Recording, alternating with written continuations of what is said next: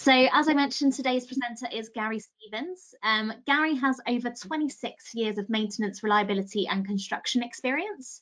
He's held various roles of increasing responsibility and led maintenance organisations to achieve their goals through the creation and development of key strategies, including condition-based predictive programmes, reliability-centred maintenance and planning and scheduling. And he's also a member of the Society for Maintenance and Reliability Professionals and an AMP certified reliability leader. So Gary, thank you so much for being here. And with that, I will hand over to you to start today's talk. Thank you, Jordan. Thank you for letting me do this work. I really appreciate the opportunity. So we'll go ahead and get started. The first thing I'd like to start with always is safety moment. Often when I go to sites and help people introduce different things, one of the very first questions I ask is, what's the most important asset they have on site? And I often get a lot of different answers. I get anything from a chiller to a boiler to electricity coming into the site. My most important asset of the site is our people. I like to see people, and our organization likes to see people come to work and go home the same way they came to work. So this one's kind of near and dear to my heart. I see a lot of issues with it throughout many facilities I go to and visit for different occasions. Lockout, tag out, very important, right? The very first one you see, the picture kind of up there on the right-hand side with the anchor bolt going through the lockout, right? That was actually taken at a site that I visited some years ago. And obviously it's not the right thing. You should have your own personal lock. You should have warning tags and the date when it happened. As well as, if it's a property or a group lock, you may have a lock box that goes on with it. So the other thing I want to mention, be sure to test it out, right? Then, especially my time in the Marine Corps and overseas, and even here in the U.S., you see where people bypass things and remove fuses and use copper pipe and different things to actually bypass that lockout. So just be sure that you lock it out, tag it out, and test it out, whatever it is, whether it's electricity or whatever energy you're trying to eliminate. Okay. Next thing here is a work authorization permit. Oftentimes this is used when there's not equipment-specific lockouts available.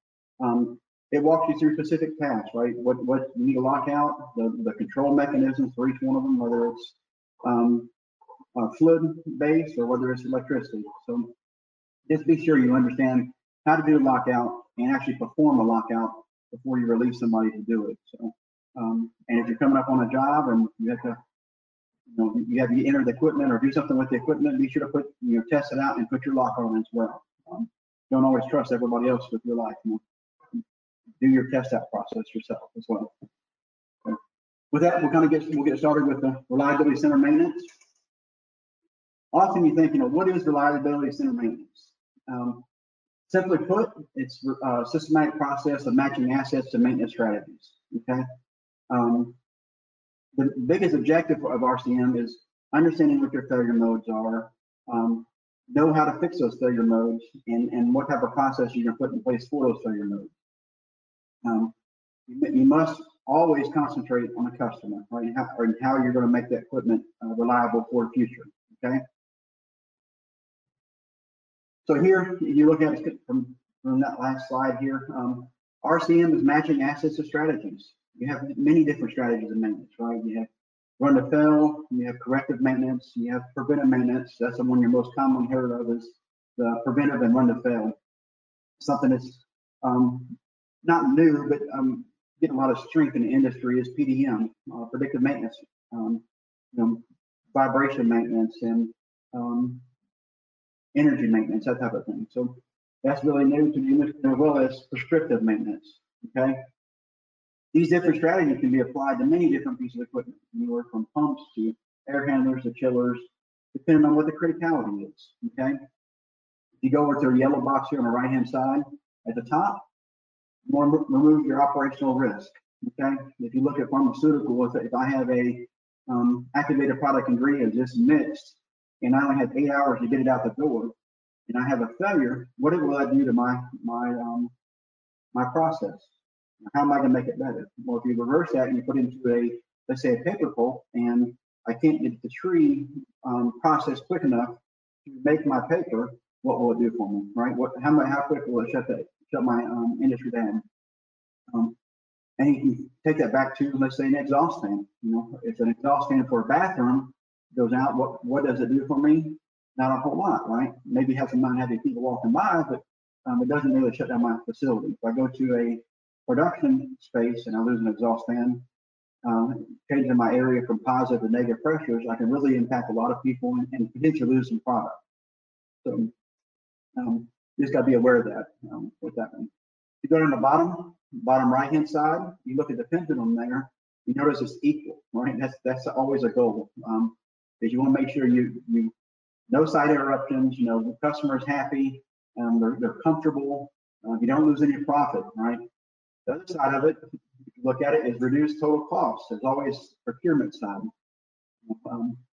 You got to make the equipment reliable, but you also have to be make everybody in procurement happy with the amount of money you're spending for that. If you're spending more money than the equipment's worth, does it make sense to go and replace the equipment and reduce your amount of cash you're doing at that piece of equipment? So that pendulum is very important when you look at it as an overall piece of the reliability center maintenance. So here I pulled up a couple of recent ones in some different industries. Some of them are very familiar to you, and some of them are not. Okay. So why RCM? Why would you want to introduce reliability center maintenance? Here on the left-hand side, you'll see a FDA form 483.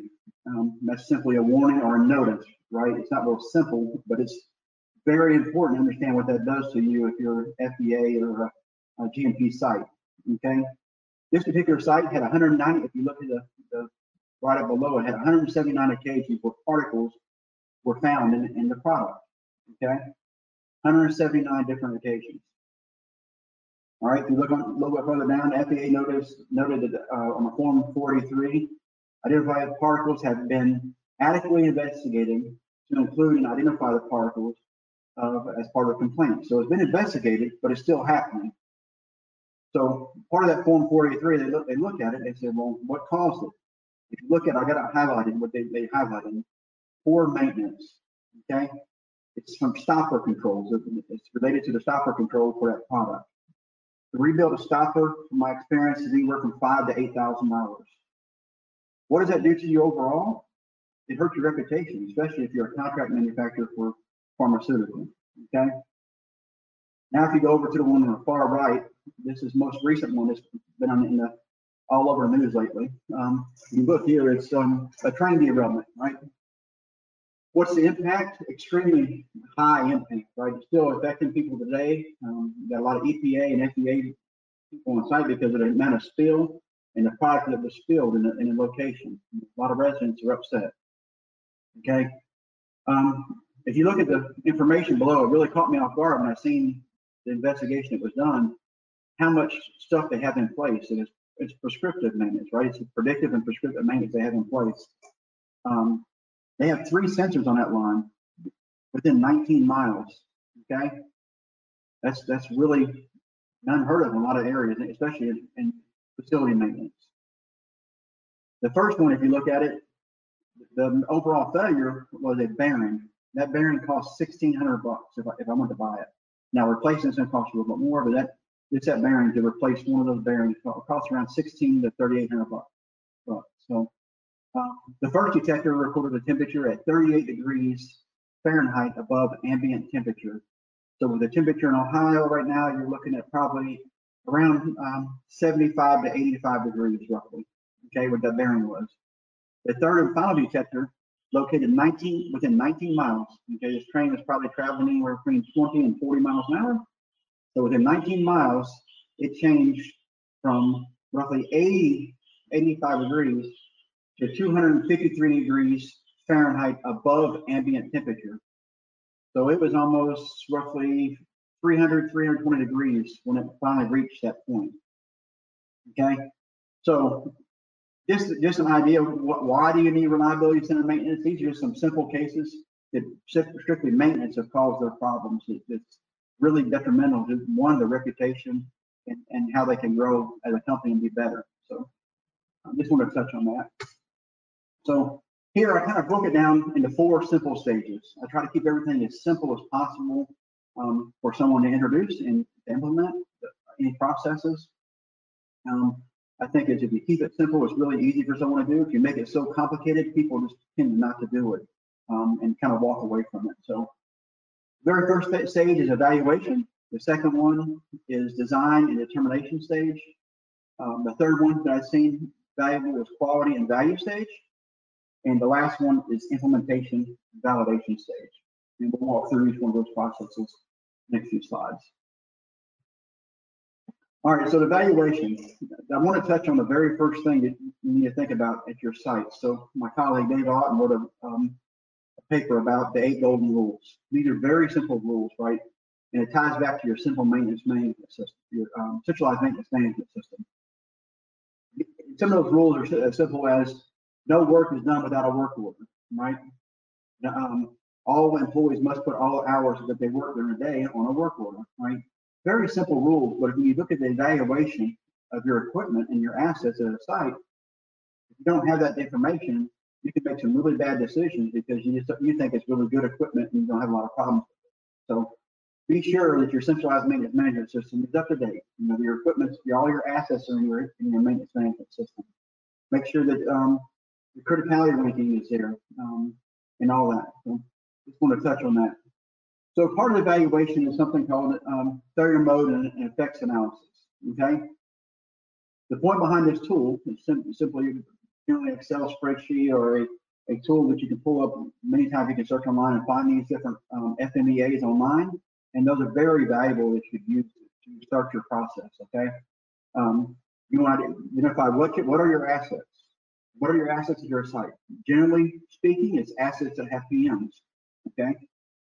Some sites go a little bit deeper. Everything on site is an asset, and it's based off of your procurement team of what what their definition of an asset is.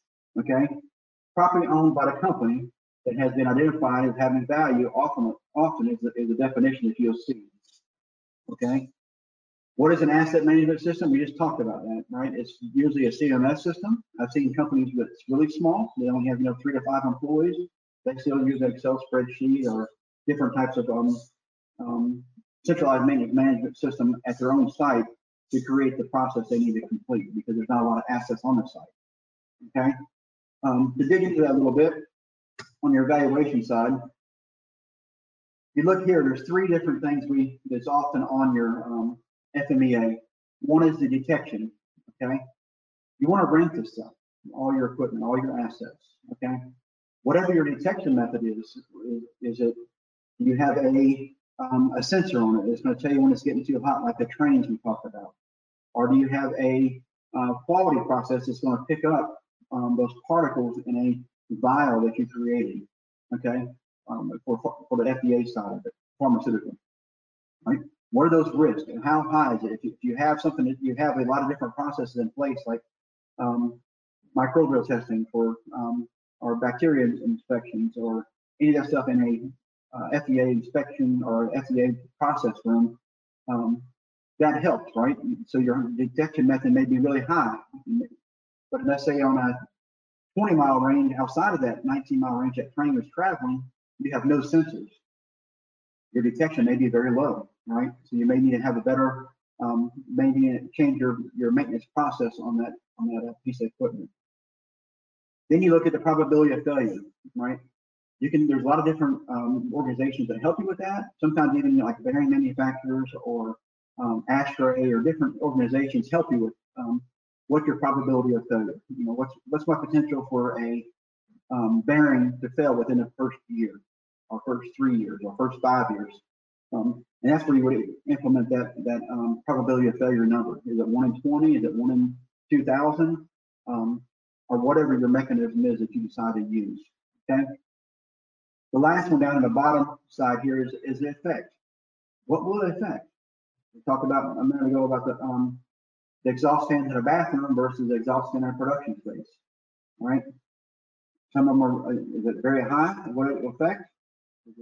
Am I going to lose a major, $2 or $3 million activated product ingredient from a pharmaceutical side, or am I going to lose? Am I going to lose a tree? A tree has a process period of how quick you have to process it before it starts getting fungi or algae on it that cause you other problems. So make sure you understand those processes and give a good evaluation of whatever you're doing. Okay, how does it function? What is how does this piece of equipment function? Pump water? Does it only pump water, or does it pump a solid solution? Is it a wastewater pump? Those type of things. So each one of those strategies, you want to make sure you understand each one of those things when you're doing your failure mode analysis of it. Okay. The next stage we'll talk about, and you'll see a lot of different organizations kind of scattered around on my page, is design and determination. This is a really big one. Once you get through your failure mode analysis, right, you identify all your failure points. The next thing is you need to understand the design. Oftentimes you get the sites and you look and you're like, how was this piece of equipment originally designed? What was it? What was the purpose of it? Was I only supposed to supply air to one room or 3 rooms? Was my coils on the unit, have they been changed? You need to make sure you understand the functionality and what it's supposed to supply and the criticality of the systems. It must be identified at this point, right? You must understand the design. It takes a lot of time digging up blueprints or walking systems down. I spent many hours on different systems trying to figure out, what is it supplying? Where does it go to? How many different rooms it goes to? What is my potential impact? And who will be affected for that? Okay. The next one is regulatory compliance. All right, I'm gonna go around each one of these. Look at FDA regulatory compliance, right? You have 21 CFR Part 11. That's your documentation, right? If I change my process, I need to make sure I meet all documentation processes for FDA. If it's on an FDA, a pharmaceutical side or a food site, or if I'm at a aluminum manufacturing, or it could be as simple as a high rise, but I have production in one place up in one location, or I have people are living in the other spaces of it. So you make sure you understand that part of it. After that's a lot of times dealing with your air handler type equipment. You can look it up different filter sizes, your MERV ratings, what's your requirement? Am I supposed to replace the filters real often, or can I space that out based off of filter manufacturer's recommendation? Going down a little bit more, you go to National Fire Protection, right? That's a key critical one, right? They'll lock your doors if you don't do some certain things, right? Properly. You're testing on fire systems, those type of things. What about EPA? A lot of people don't realize how much EPA is involved, but you have refrigerant at your site, you must keep a refrigerant log if it's over 50 pounds refrigerant on a piece of equipment, how much it uses. Okay. ANSI standards, those apply to a lot of different pieces of equipment. You have your ISO standards. That's kind of where your reliability center maintenance came from. It's your ISO standard 5500 applies to reliability center maintenance. Then if you look up there, the CGMP, right, as is good manufacturing practices. How are you manufacturing that product? And you hear that a lot, especially in pharmaceutical and food grade areas. Okay, so design and determination is extremely important. Take some time to do it. You need to make sure you take the time to walk your system and understand them, no matter what, before you implement a new process at the site. Quality and value stage. Okay, it's important to have a high quality program that follows an identifiable and repeatable procedure approved by management. The RCM process adds value by ensuring the equipment and systems are integrated, excuse me, right? I underline identifiable and repeatable process. RCM is not something you do today, you put it up and you never do it again, right? Some sites you do it every 3 years.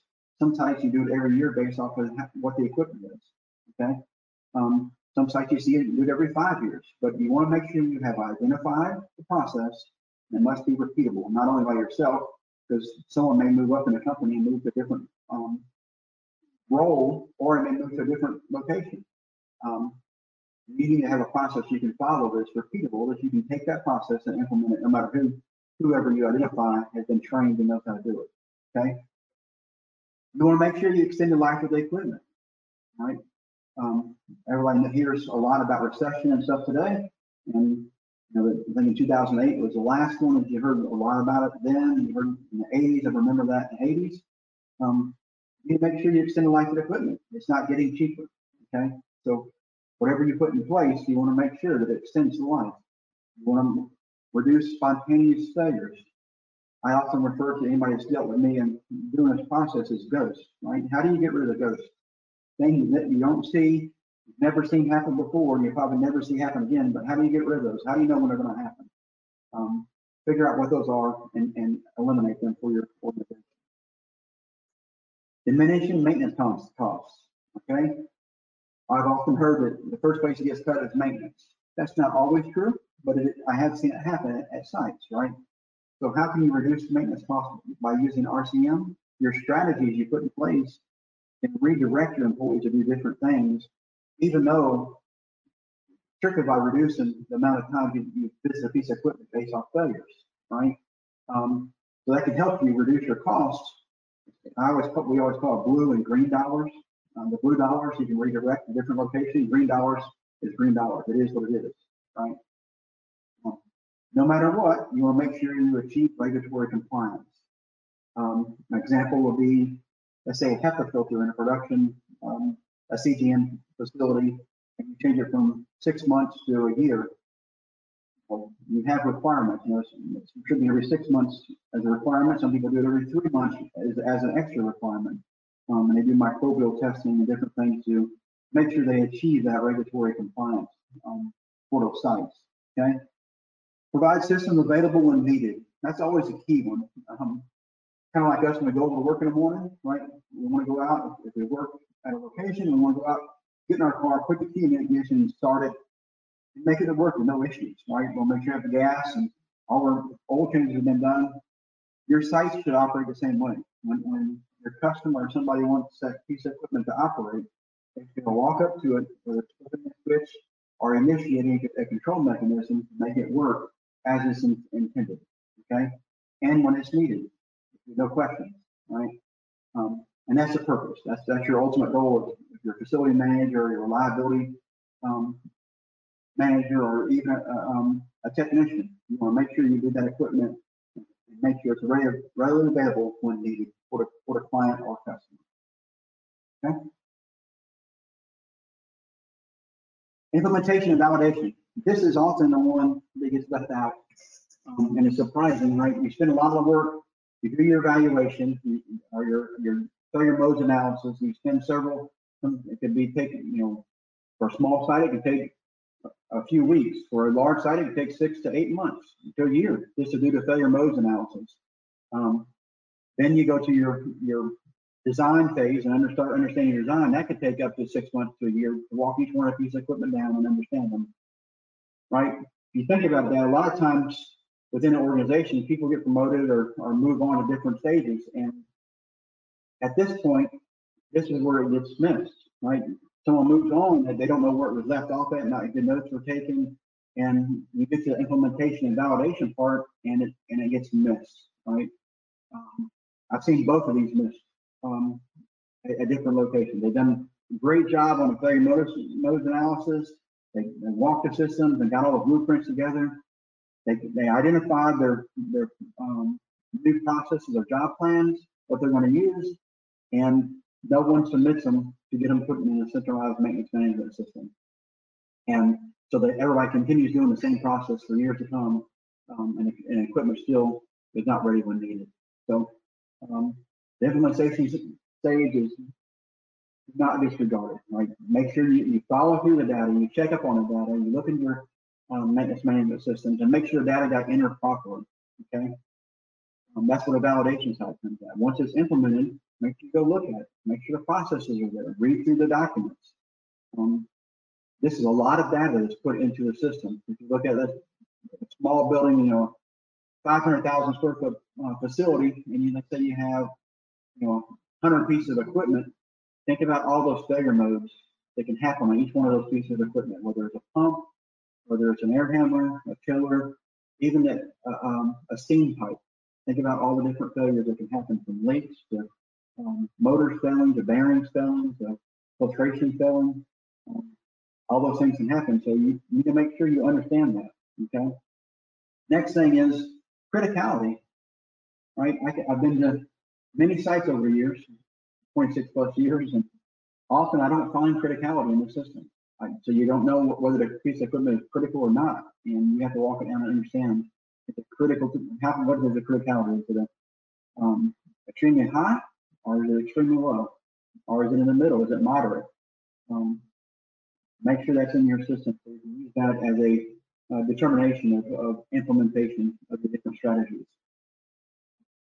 I have up here a single incorrect keystroke might have a negative impact on a company's bottom line. You know, a 6 to a 0 can really hurt you, right? Depending on what you're implementing, if it's a strategy or a corrective maintenance or a preventive maintenance plan that you're putting in place, and you want to do it 6 times a year versus no times a year because you want to do a run to fail, that's a big difference. How much does it cost for a technician to go do a preventive maintenance plan? It'd be $100 per time, 6 times a year, right? That's $600 gone. So make sure you understand those keystrokes and part of the validation. Okay. I wanted to mention that I mentioned FMEA a lot, failure modes and effects analysis. I've also used root cause analysis. Right? If I have one piece of equipment and I go through the 5 whys, understanding, why did this happen? Why did this happen? And continue asking why, or if this happens, a fault tree analysis. I can use that. If this happens, what are my 4 or 5 faults that can happen that cause me impact the production? I can use those as methods as well. Generally, it's not used on a large scale. It's usually a one-off piece of equipment or a one-off process. Let's say for a production suite or a process of with litter manufacturing or paper pulp or a high rise. It may be a simple conference room that you're looking at. But make sure you understand what you're looking at there for using a fault tree analysis. The new job plans, they should reduce or eliminate the FMEA identified failure points, or it should fall under one of these asset RCM programs. Okay. Run to fail, we talked about that. It is exactly what it says. It's run to fail. Right? You run it until it fails. You can put some piece of equipment, let's say it's a pump. You can let it fail, and you have 2 hours to replace that pump before it impacts anybody. You can put one in your inventory, and if you can replace that pump within 2 hours without any issues seen, then you can just put one in inventory and use a run to fail strategy. Okay. Corrective maintenance is just strictly corrective maintenance. You have no preventive, you have no run to fail. It's whenever you go out and you do something, you see, walk by or do a route, you put a corrective maintenance, a route for a morning process. Look at chillers or boilers or the grounds, safety hazards. You put a corrective maintenance work order in the system to fix whatever problem you find. Preventive maintenance is strictly preventive, right? I've seen instances before where preventive maintenance is implemented, but they don't give any job tasks. It says PM the air handler or PM the pump. Okay, make sure there's job tasks under those preventive maintenance plans. You don't want that equipment to fail because you didn't tell the technician properly how to do the preventive maintenance on the equipment. Okay. Prescriptive or predictive maintenance or condition-based monitoring. You hear a lot of I like to refer to as condition-based monitoring because they're not really predicting a whole lot. If you look at PDM, it's really, you're in failure mode when you get an alarm sent to your phone or it pops up on a screen or something like that. So from vibration, I've done a lot of implementation of predictive maintenance within our company for organizations, right? You want to monitor this. It's a critical piece of equipment, if it goes down and I only have 4 hours of that product to get it out the door from time I mix it to the time I put it out the door, I want to know well beforehand, before that piece of equipment fails, before someone calls in and says, hey, I don't have no air moving in my area and my temperature is 85 degrees. I'm well above my expectations for the room. So predictive maintenance and condition-based monitoring is really good tools that you can use to implement on those critical areas. Prescriptive maintenance, all right, it's a strategy to use machine learning. That's where it actually learns your equipment, how many failures you had, and adjusts the operating conditions for desired outcomes, okay? It also looks at it intelligently, all right, it's a mathematical equation, basically, on how to plan your asset maintenance.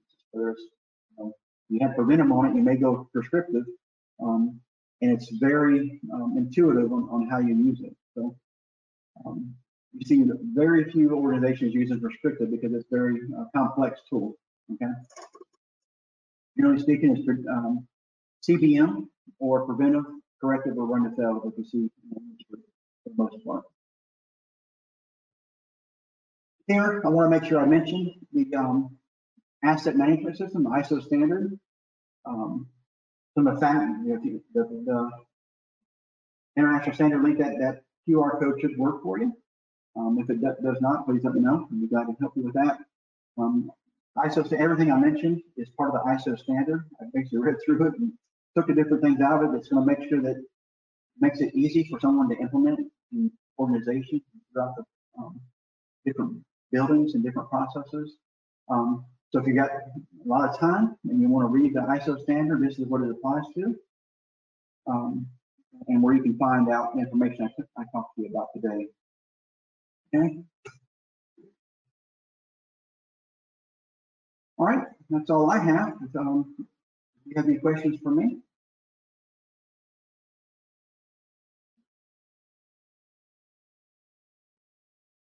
Thanks so much for that, Gary. We have had some questions come in. So I'll just remind everyone that today's webinar was recorded, so it will be posted on the Fluke Reliability YouTube channel, and we will send a link out to you just because a couple of people have been asking in the chat. If you have a question as well that you've not submitted yet, please put it in the chat now, and I will ask Gary as we go. So first one, Gary, is what industries have you used RCM in the past? Very good question, Georgia. Thank you. There's been several of them. So I've used it at several pharmaceutical facilities in the past. I've used it at some paper pulp facilities and aluminum manufacturing throughout my tenure. Recently, I've started using them a whole lot more in high rises. Seems like that there's more attention that somebody wants to change the process of those facilities. So it's definitely taking traction within the industry.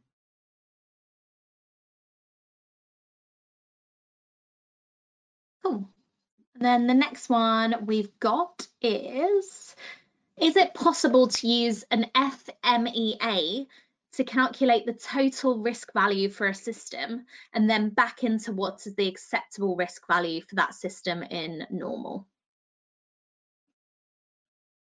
Can you repeat that?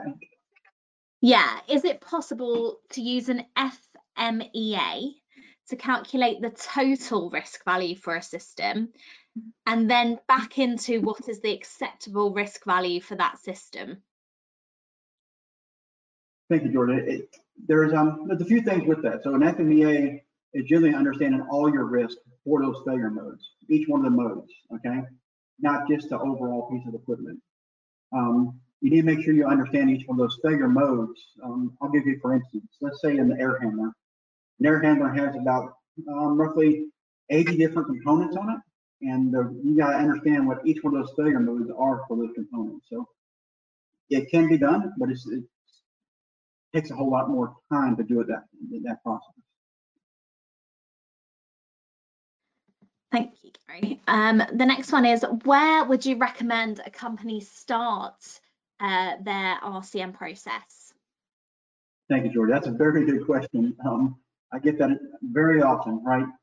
I would recommend anybody to start in a very small area or one of your smaller crafts, like let's say doors at your site, for your fire doors, and that, to keep it very simple so you understand the process and really get something in place, and get some really quick wins for your company, and let them show the value of the RCM, and then move out from there. I don't normally recommend anybody, if you've never done a reliability center maintenance process, to ever start to do the entire facility at one time. I highly recommend you do specific crafts or specific areas or production suites to start those processes, to make sure you have a really good repeatable process in place. Brilliant. And then someone's asked, have you got a real world example of prescriptive maintenance? Real world example? Yes, real world example. Thank you, Jordan. There's a few different industries that use it. You see them use BIM models, where you take a BIM model and from the site when it's built and tie it back into your centralized maintenance management system, and then look at all your failure modes or your work orders throughout your system and tie that back in. So there's a few different industries that have used it. We can talk more about that if you want to message me privately, and I can share that with you. Brilliant. And then someone has said, is it worth developing your own RCM plan in addition to a scheduled maintenance plan provided by OEM, especially in the case of gas turbines? Thank you, Georgia. The scheduled maintenance is different than RCM, all right? Reliability center maintenance is taking your scheduled maintenance you already have in place, looking at all your work orders, looking at how critical it is, and tying it back into your failure modes and eliminating those issues. So those two are not the same. Reliability center maintenance and preventive maintenance, or your already scheduled maintenance, is not the same thing. Reliability center maintenance will give you those processes to decide whether you want to use preventive maintenance, condition-based monitoring, or run-the-tail processes. So that's the idea for reliability center maintenance. Awesome. And then one of our listeners has said, you mentioned about equipment criticality is not available in some plants. How do you explain equipment criticality is important to the plant manager before the RCM journey? That's a very simple one, Georgia, and thank you for asking. The one thing I would always say is, if you go out and start your car in the morning and somebody is late, are you going to be upset as a plant manager? Would you be upset that no one can come to work because their equipment's not ready, right? And so that piece of equipment really critical to you, or is it not critical to you? Is that employee critical to you? Yes. If he's not there to open that production line up, you can't produce anything. So to explain it to them, I try to always make it in very simple terms, or something they use every single day. It could be as simple as a coffee maker, right? Some people can't function without coffee.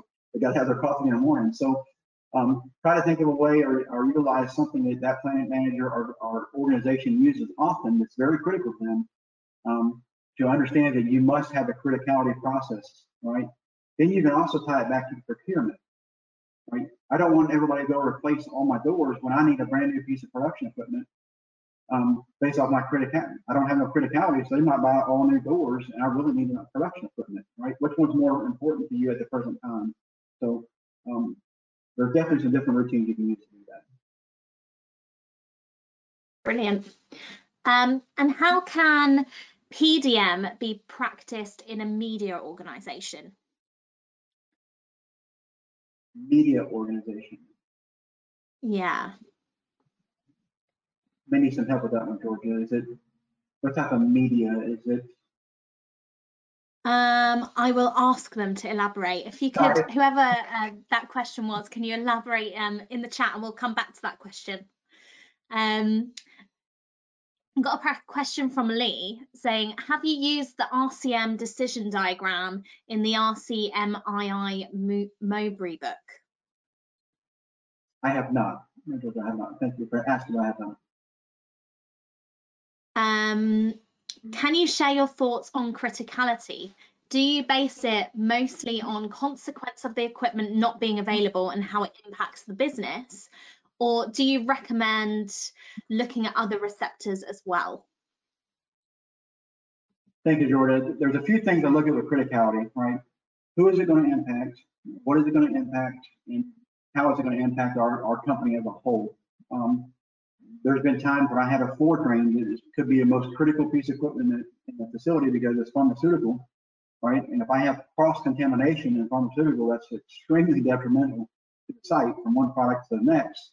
So it may be the most critical piece of equipment in the room that we have is that floor drain, or highly critical in the room. It may be ranking really high. So when you look at criticality, you have to understand each one of the processes and what it's going to impact and how it's going to impact your site. Bottom line, right? It's about reputation. If the company doesn't have a good reputation and poor criticality or poor processes in place, it's not good for the overall bottom line. So that's how I rank that. Brilliant. And how long has this process been in practice? Thank you, Georgia. So it actually originated in 1950. Excuse me, it didn't originate in 1950, but in 1950, the aircraft industry started realizing that there's some could be some major impact if there's not a good, reliable process in place. So in 1960, the RCM process kind of came in kind of full circle, and they started really using it predominantly in the aircraft industry, and that's why you see aircraft today as being as safe as it is because of what they've implemented way back in 1960. So it's not a new process, and it really hasn't been changed a whole lot, which is surprising, but it's been around for a very long time. And another question, we've got loads of questions in the chat, by the way, Gary, very popular. Is it possible to migrate to new generation of RC or RX without previous recorded data? I'm sorry, George, could you repeat that? I didn't quite get it. Yeah, is it possible to migrate to a new generation of RC or RX without previously recorded data? It is. I have seen that happen. I've been to some sites, Georgia, that I've been to. It went straight to 80% predictive maintenance, right? Without any data whatsoever. They immediately wanted to make sure all their equipment is reliable. They put vibration sensors on it. They look for lead potential, meaning how can I save energy? They look at their energy potential, and started detecting their energy impact at the site using prescriptive maintenance. So it's definitely a potential. If you go to any organization and look at the new product that's being on the market, 80 to 90% of the stuff you see today, even when COVID happened, right, they were using predictive type maintenance. They wanted to understand what the air quality was in the space. That's predictive maintenance. Let you know before you have a problem that there's a quality issue. So yes, you can do that. And then they actually added to that question, what are the KPIs of RC and RX? What do you sort of distinguish the KPIs as? There's about 25 to 30 of them that can go with that. If they'd like to email me, I think my email's up here on the screen here that you can see. If you would email it to me, I'll be glad to share with you the different KPIs. But some of the common ones, right, is your run to fail or mean time between failure. That's just the one that pops in my head right off the bat with that. And I have a whole list of ones that KPIs. I have over 150 KPIs that apply to maintenance in different scenarios. Wow. How you can measure it. So. Yeah, lots to choose from. Another question is it necessary to redo the FEMA for a piece of asset if operation parameters change? I think I've read that right. Is it necessary to redo the FEMA for an asset if operation parameters change? Thank you, Georgia. Yes, that's a very good question. I get that often, and I'm going to tell you, yes, it is, because I mentioned in the very beginning of my presentation that all work should have a work order. Okay, part of the FMEA process is going back and looking to see what you implemented. Was it effective? Are you getting better reliability out of your piece of equipment? And how is the equipment being used, right? So if you don't go back and look at that data that's coming in by the work orders that have been implemented, like for an air handler or a pump or HEPA filter problems, right? You don't go back and look at that data and all your corrective maintenances came in because of problems that have stemmed in that area, you're going to miss a lot of information, right? To make good, sound decisions on how to improve that equipment. So that's something my organization is very strong in making sure that we understand that. And that's the reason I recommend every 3 years at a maximum to go back and do that FMEA. Nice. And then last couple of questions, is RCM applied on rotating assets, or can it be applied to stationary equipment too, like vessels, heat exchangers, etc.? Thank you, Georgia. Our RCM is applied to every asset. If you look at the beginning of the slide and identified, depending on what your company considers an asset, but I'll give you an example of a water for injection tank in a pharmaceutical industry, or it could be a high temperature tank or a low temperature tank at a facility. If you don't have a good process in place to check your, check your probes, your temperature probes, or sometimes there's a nitrogen head on top of our nitrogen cloud, basically over top of the water for injection tank or air. It could cause you a lot of problems and recalls. So yes, I think our FMEA should be used 100% on any asset to make sure you understand those failures at the site, from piping to tanks to air handling. And what is the success rate in terms of a sort of percentage of RCM implementations? That's a really good question, Georgia. And to say success rate, it depends on the facility and the people driving that, the reliability engineer or the maintenance manager. To be in this industry, you really have to have a passion and you have to be hungry, right? And I think that's with any industry you're in. It's constantly changing. If you look at Fluke or if you look at C&W Services, 30 years ago, we've all evolved and changed, right? What we want today, right? We have vibration sensors now. We have we manage in a much different way, and we use lean processes. And so, yes, I think you should definitely. Brilliant. And we've had lots and lots of thank yous for answering their questions in the chat too. But thank you so much, Gary, for sharing your insight and expertise. I think we'll sort of wrap up there, getting some really great compliments in the chat, which hopefully you can see after we close this out. Do you have any more sort of comments you'd like to make in closing, Gary? Thank you, George. I do have one more thing I just want to mention, start somewhere. Don't keep doing the same thing. Einstein, I think, it's mentioned doing the same thing over and over.